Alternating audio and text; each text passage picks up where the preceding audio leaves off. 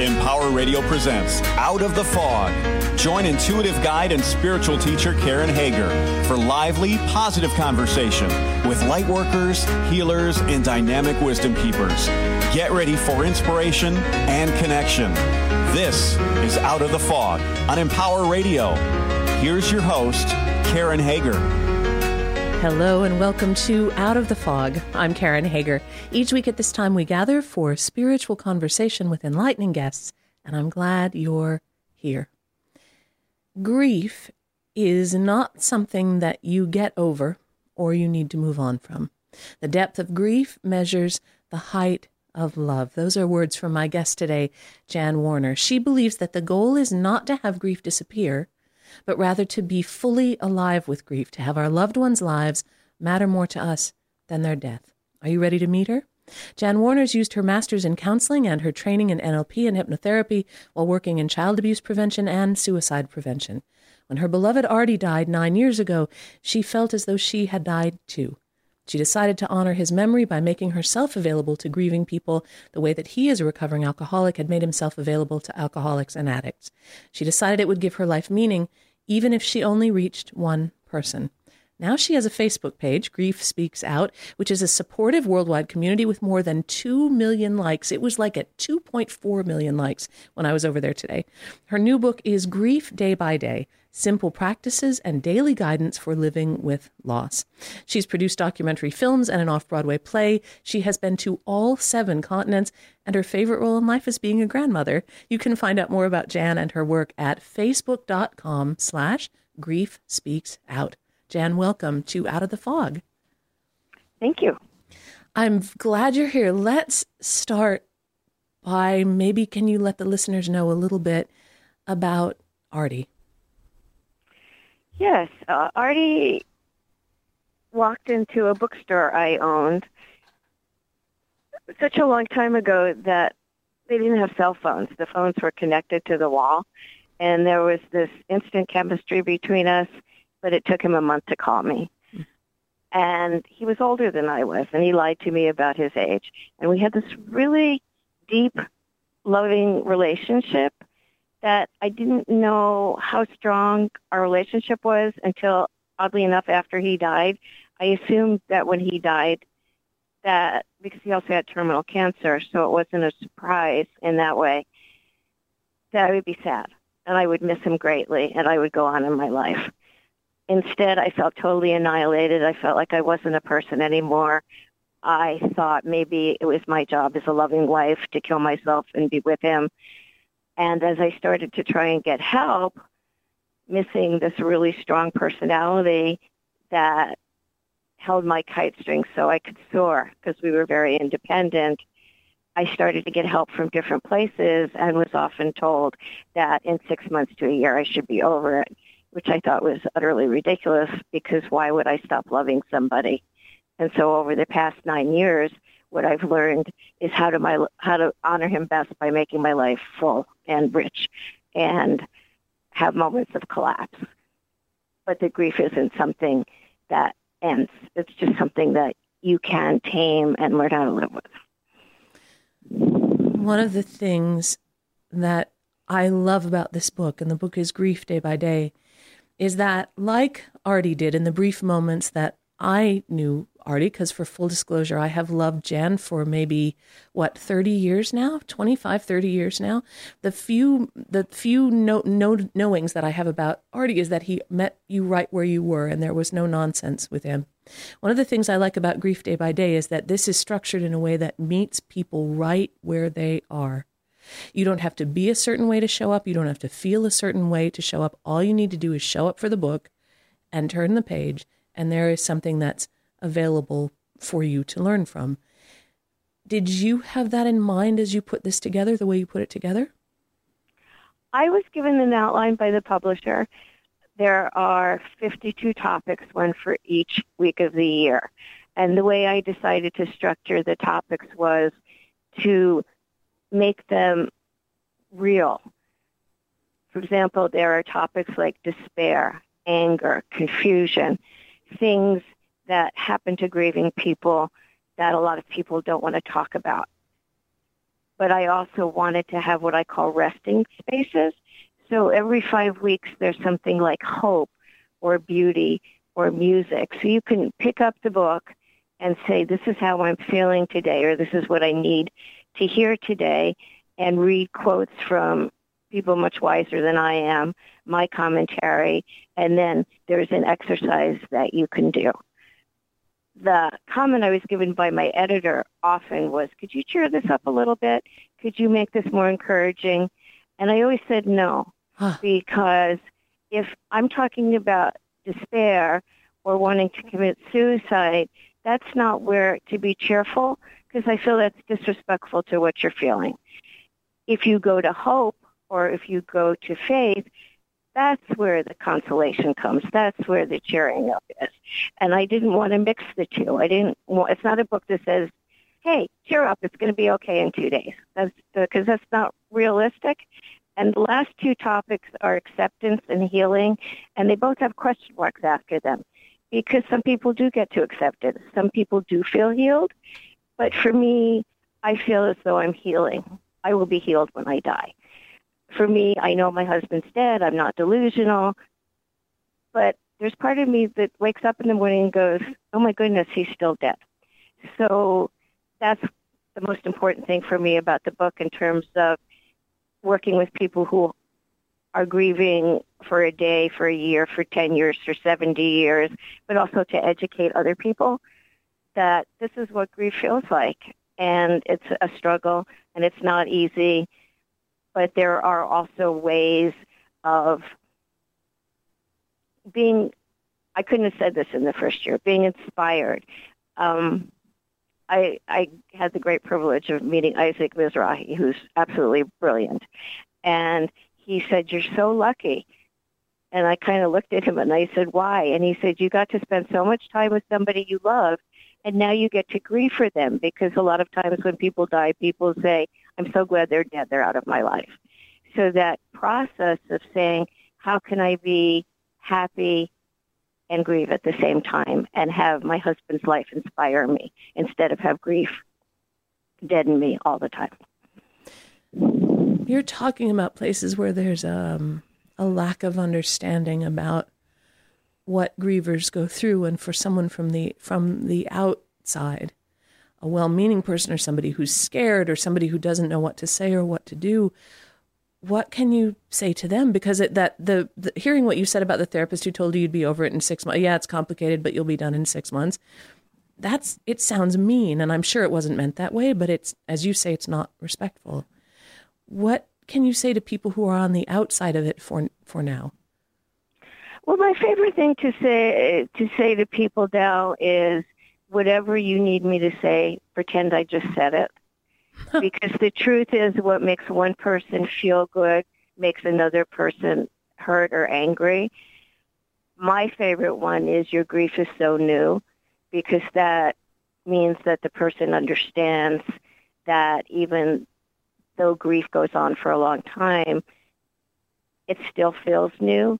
I can be having a perfectly wonderful day, and I see something or I hear something or a thought comes in my mind, and I like the word thwacked. I feel like just thwacked and like I'm starting all over again. I'm not. So that understanding. The second thing is, I was very proud of this. A friend told me that she was with somebody whose mother had died 10 years previously, and before knowing me, she would have told the woman that she was stuck and she needed to get over it. But instead she said, would you be willing to tell me what it is that you miss about your mom? And that opened a space for the woman to talk about all the times in her life that she wanted her mom to be with her, and she wanted to share things with her, and why after 10 years it was still sad that her mother wasn't alive to be with her. Now, I've heard about those Kubler-Ross, the stages of grief, and there is a kind of a packaged idea about mourning, that you go through those in the correct order and then you come out the other end and you're done. That's not how it is it? No, and it's not even how Elizabeth Kubler-Ross thought it was. I was supposed to not use more than 2 quotes from the same author in the book, but I was allowed to use several from Elizabeth Kubler-Ross, because she talks about the fact that there are stages of grief, but they're not orderly, and you don't go through them like I'm repeating myself. You don't go through them in order, but it's more than that. You may do the same one over and over again. Like you could do acceptance on Friday, and then 2 months later, everything falls apart and you start building it again. And she also talks about the fact that your grief can deepen around the holidays, or that there's a space in your heart that belongs to that person. So if you're a widow or a widower and you remarry and you're in love, again, that doesn't mean that that space doesn't still belong to that person. So the stages of grief are often misinterpreted as, you do 1, then you do 2, then you do 3, then you do 4, then you do 5. It's just not that way, even according to her. Now, on your Facebook page, Grief Speaks Out, which has really taken off. I was there today. It's like 2.4 million people who are reading and posting and paying attention. And even if they're not posting, they are reading and, I hope, learning from the things that are on the page. Can you say a little bit about what led you to start the group and how interaction happens there on a daily basis? Sure. For the first 6 months, I think it's important to say this because it's important to stay alive, because I feel that we have work to do here. For the first 6 months after my husband died, I really seriously considered suicide. And then I realized I couldn't give the grief that I was feeling to people that knew me and loved me, or even some random stranger that would find me after I had died. So then I had to figure out what to do with my life.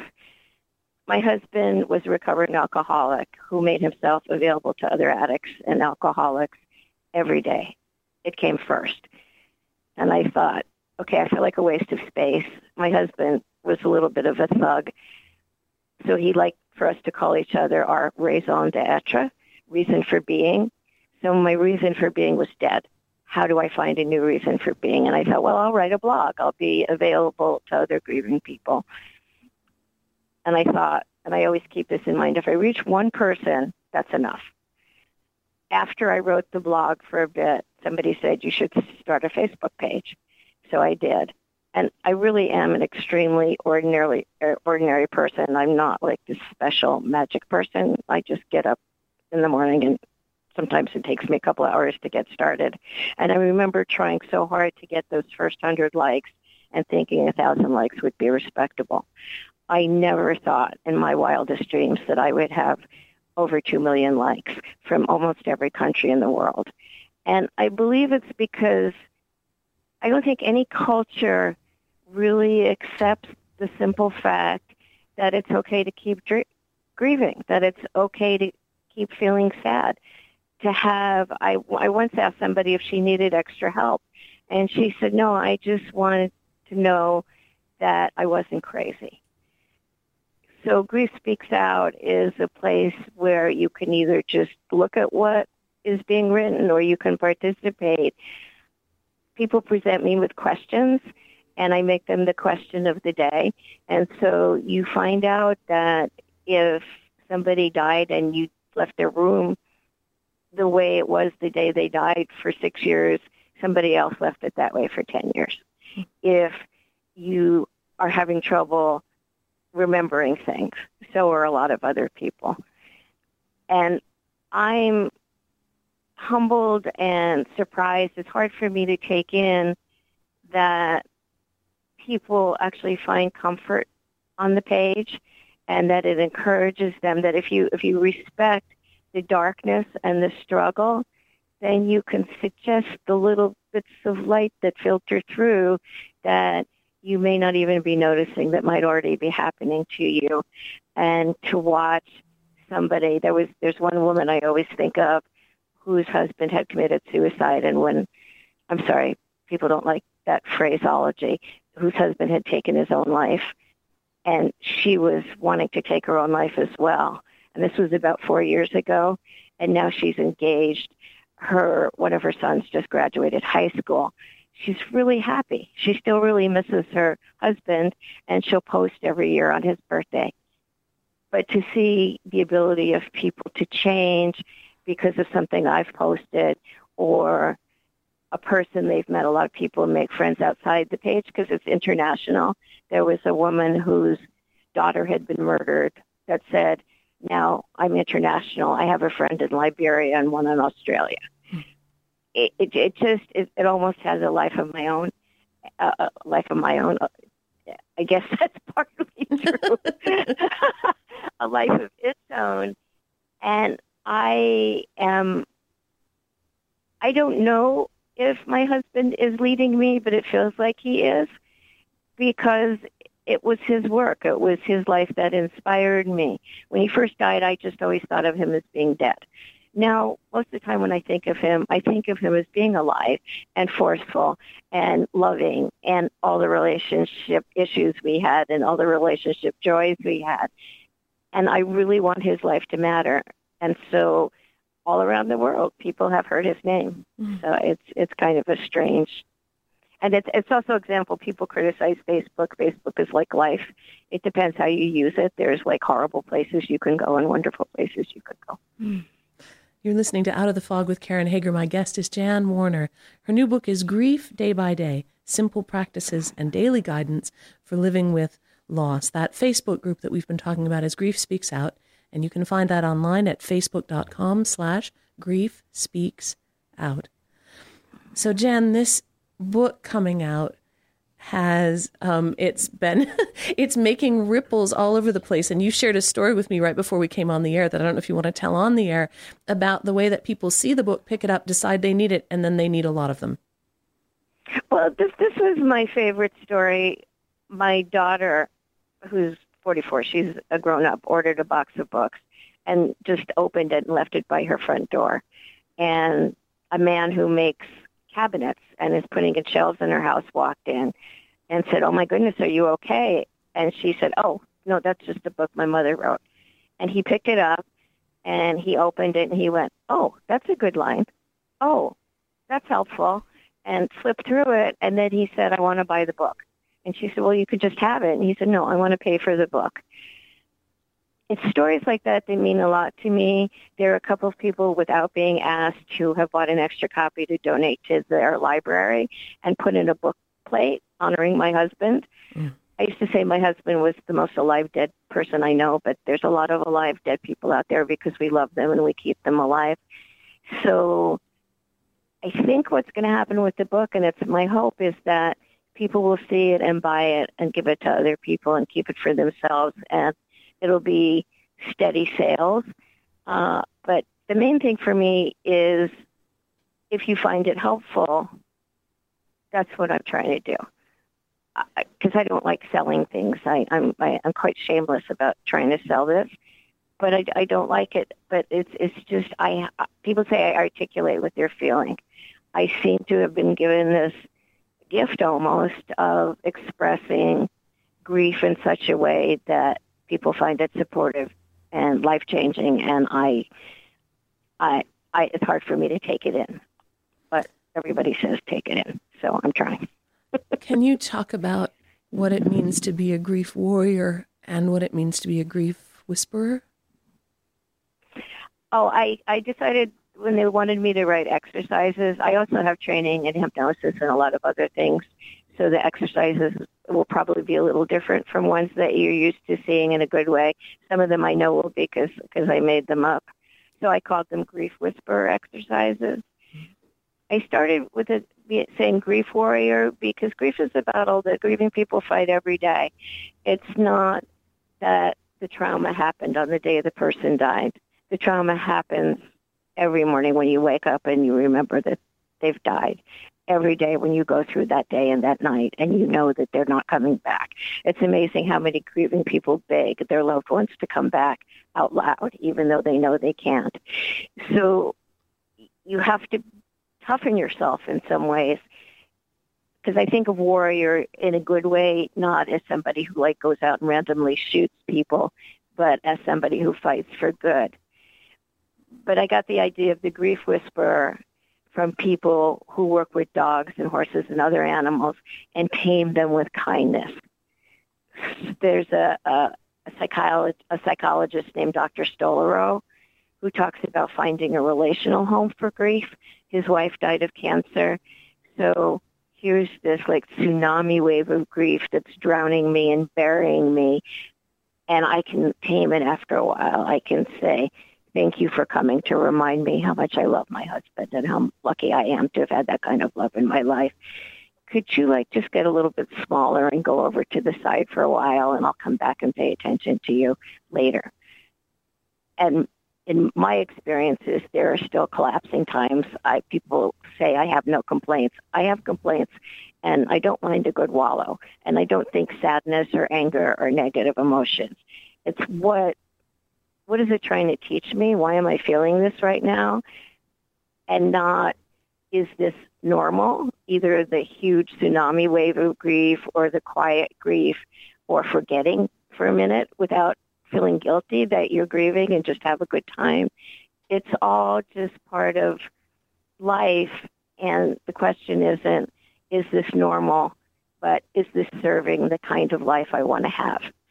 I call it decorating the waiting room, because if you feel that your life is nothing without the person that died, you still have this waiting room until you can be reunited with them, if you believe in that you can make absolutely wonderful. I know we're coming right up to the end of our time with about 4 or 5 minutes left.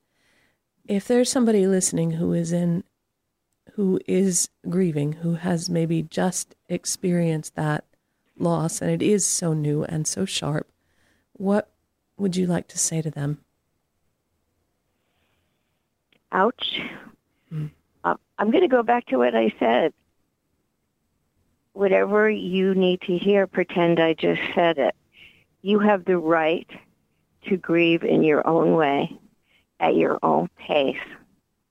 You have the right to your feelings. If people tell you, even if they're professional people, that you get over it in a certain amount of time, I have 2 million people who will tell you that's not true.